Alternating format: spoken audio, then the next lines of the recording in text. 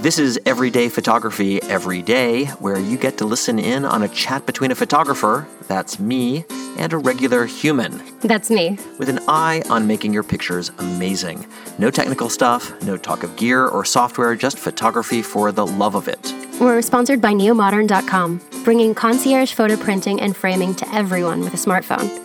I'm Suzanne Fritz Hansen, enthusiastic iPhone picture taker. And I'm Michael Rubin, photographer, founder of Neomodern and Grumpy Old Man, and we're in San Francisco tonight. Welcome. Hey, Rubin. Hey, Suzanne, how you doing? I'm doing well. How are you? I'm good. It's good. I've been enjoying myself these days. San Francisco's nice. I feel like it's starting to turn into winter. Oh, no, don't say that. I love it. Yeah. Well, I have a question for you. Okay. We were talking the other day about rainy days, actually. I love rainy days, weather. yeah. And you said how much you love them and how much you love shooting in rainy weather. Yeah. And I'm wondering if we can talk a little bit more about that. Sure. I love the idea of understanding the right light to shoot under. Well, we've established that photography is painting with light. Yes, that's true. So the light is an important ingredient. I do feel like I should be channeling my inner Dutch master or something. Okay, so there's sort of a saying, I don't know if it was Cartier-Bresson or some famous photographer once said that if you can see it, you can photograph it. Okay. And because my personal style of photography is sort of documentary and kind of real, I want to see what's really going on. I am very much opposed to artificially lighting a scene. What if it's super dark at night and you feel like you need that flash? I don't care. Don't do it. Because the flash changes the event completely. It's like we're all sitting around a campfire and snuggled and we're being lit by the glow of the flame and flash. Yeah. Suddenly, what? We're in daylight? We're fully lit. No one looks good in that. Nobody looks good. Werewolves with like those glowing pupils. Nobody looks good in that kind of. And so I'm also. There's all that funny thing. You ever been in like a stadium game of some kind and people are taking flash pictures? Yeah. Like their flash is going to illuminate the field or in airplanes. You don't see too much of the flash photography anymore, but it used to be like a magic cube on your camera and it would flash. Oh, I remember those and they'd burn out. It would burn out, yeah. But no, camera technology has gotten a lot better to a point that you have, the controls on a camera, on a manual camera, are basically adjusting both how big the aperture is, how much light comes in, how fast the shutter speed is, how quickly it's sort of sampling what's going on out there. And then sort of today we have this new thing we also add, which is how sensitive the film is. In the old days, you'd buy a roll of film and it was 400 ASA or ISO, right? It had a kind of it had a number that was relative to how sensitive it was to light. Got it. And if the number was smaller and smaller, it was less sensitive, so it needed more light to expose it. So if you're out on a sunny day, you'd want to have a real low number there, and if it's in the dark, you'd want to get a roll of film that had a big number on it. But digital cameras do this automatically. You can change that number. It's the ISO. That's about as technical as I'm going to get. Yeah. But you can make that number, and the bigger it gets, the more sensitive the sensors are. But the flip side is the more sensitive they are, the more noise, the more grainy noise is in the picture. So if I crank that ISO all the way up to 10,000, some huge number, it may get a lot of light. It'll absorb that light, but it's also going to be a lot grainy. You're going to see in a black, what would normally be an even black field, you're going to see sparkles and weird stuff in it. Got it. That aren't really there. They're artifacts of the technology. And it's similar to what you'd have on film where it would be grainy. That's what someone would say. That's grainy. So would it matter if the ISO, I know we're not supposed to be super technical, but I've just learned something. What does it actually mean that you'd turn that up if you were shooting in a darker setting? Yes. Okay. Yeah, very much so. But you got to kind of balance that with shutter speed and how grainy you're willing to accept. Like a person can't hold a camera super steady when the shutter speed gets really low. So at some point I have to stop making it slower and slower, a longer and longer shutter speed, and I got to compensate with the next thing, which might be the f-stop, where I want to have the aperture open more and more and more. And usually that number means that the f-stop number is getting smaller when the opening is up bigger. Do you ever shoot on a tripod when you're shooting in low light? I do. If it's getting really, I mean, if we're shooting stars or it's out a nighttime scene and I really want a crisp picture, it has to be on a tripod, because the minute you get below 60th of a second, a 30th of a second, it's hard to handhold. I can lean against something and I can usually take a steady picture with a DSLR down to sometimes like a quarter second. But that is rough, and I might take a few to get there. Yeah. But the key is the ISO. But I kind of want to throw all this talk away, because our phones do all of this automatically. Okay. And it's amazing, which means you don't need the flash. They are going to adjust all of the parameters that make up an image, the sensitivity, how it's going to sample, all that stuff. It's going to do a very good job. And so what I would encourage people to do is turn off their flash.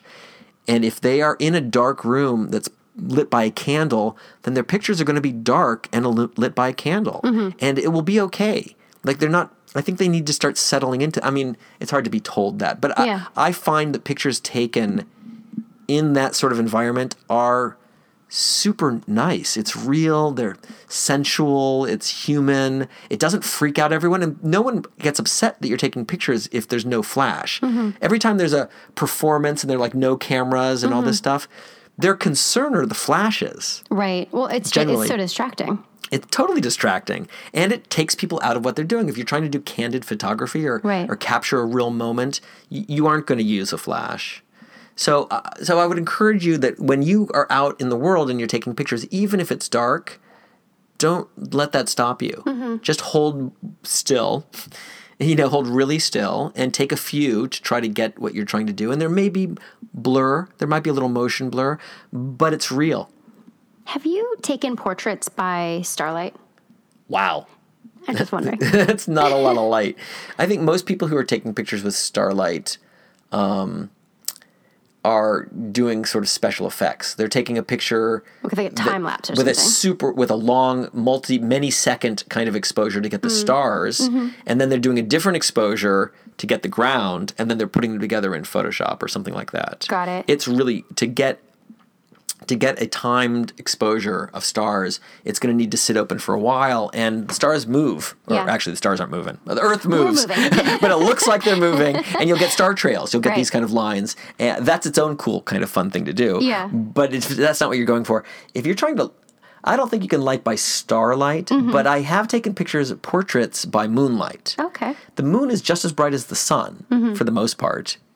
It's like if you're taking a picture with the moon in it, the exposure of that little circle, it's like a sunny day. Like, it's bright. And that's why it's very hard to get a picture of the moon and other things. Yes. Because either that's a white dot, or if you have any detail in it, you see nothing else. Right. Okay? And you can do that sort of special effects stuff, or HDR, where you're exposing the ground and the moon sort of differently.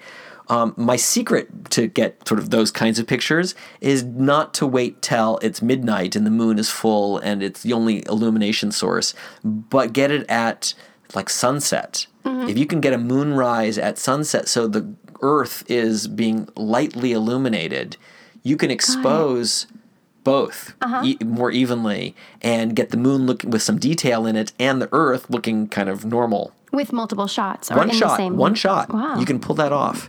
And I think an iPhone can do that. Yeah. But it's not... So it makes, certainly, for me, more excited about moonrises when it's still daylight at some level. I want to bring it back to rainy photos. Okay. I sure like those. Do you have any, I don't know, pieces of advice or things, we can work on our next rainy day here in San Francisco and beyond on a rainy day portrait? Yeah, I think the way I would frame it is not, you don't need the rain. It's not necessary, although the rain is a cool looking element. And we talked before a little bit about environmental effects. But I think from a lighting standpoint, it's any time it's overcast. Okay. Cloudy days, overcast days, they create an even diffusion. It's as if you're a professional and you have a light with a filter on it, and it's casting a really beautiful glow on your subject. I find that everybody, human skin, or maybe animal skin too, but at least human skin, I mean, it might work for your pets. Human skin looks great with this diffuse light and looks terrible I'll stand by that. It looks terrible in bright sun. Yeah. So next time if you are being tasked with taking a picture of your friends or something or you want a portrait of yourself, wait for that overcast day or be in shade, something like that, so you're evenly, smoothly illuminated, and then you won't have dark shadows under your eyes or the weird shadow under your nose. That's gross. And you don't even see that. Now, You say it's gross like it's boogers or something. You're well, like, I have a beard. Shadow I under your nose. have a beard just to avoid that, right? But and a really good photographer can go into a software like Lightroom or Photoshop, I suppose, and fix some parts of those problems. But you're not going to get a filter that does a very good job in Instagram that will save you from that. Right. So I think that. Go find on those cloudy days when it happens, when you look outside and it's foggy, that's when I grab my camera. Yeah. Everything looks really neat. And the other thing that's kind of fun is when the sun is overhead, even if it's kind of cloudy, but the sun is overhead, it's also a tough lighting situation. Yeah. And when the light is low, when the sun is low, either at sunrise or sunset, it's shining through layers of clouds, and it gives it color, and it gives it some diffusion. The golden hour. Golden hour on both sides. Yeah. Right? So I really encourage people, if they want great portraits, pictures of people in any way, to shoot them at those extreme moments or wait for those cloudy days. Well, it makes sense. I mean, you wouldn't want to take a selfie in a bathroom mirror with cheap fluorescent lighting directly over your head. You would not want to do that. It'd be terrible. It would be terrible. This is the equivalent of that. Photos at noon, don't do it. Don't do it. And I like natural light, like we talked a little bit about that. So that's the thing. If you have and there's always enough light. Yeah. So with those three pieces, you've always got enough light. Even lighting from cloudy stuff, and avoid noon. Yeah. Just that, and your pictures will be way, way cooler. Well, I can't wait for it to be cloudy and rainy so I can work on my portraits. I disappear. My phone starts ringing on cloudy days. People are like, hey, is it a day to be shot? It's like, yes, it is. Come on over. Come on over. So why don't you try that out? And should we be posting your picture? Do you think anyone wants to? That's a really good idea. Let's do that. I mean, I'd like to see them. I think maybe other people would be curious. Okay, we'll start posting these in our show notes and feedback in comments. Sounds good. All right, I'll talk to you later. Thanks, Ruben.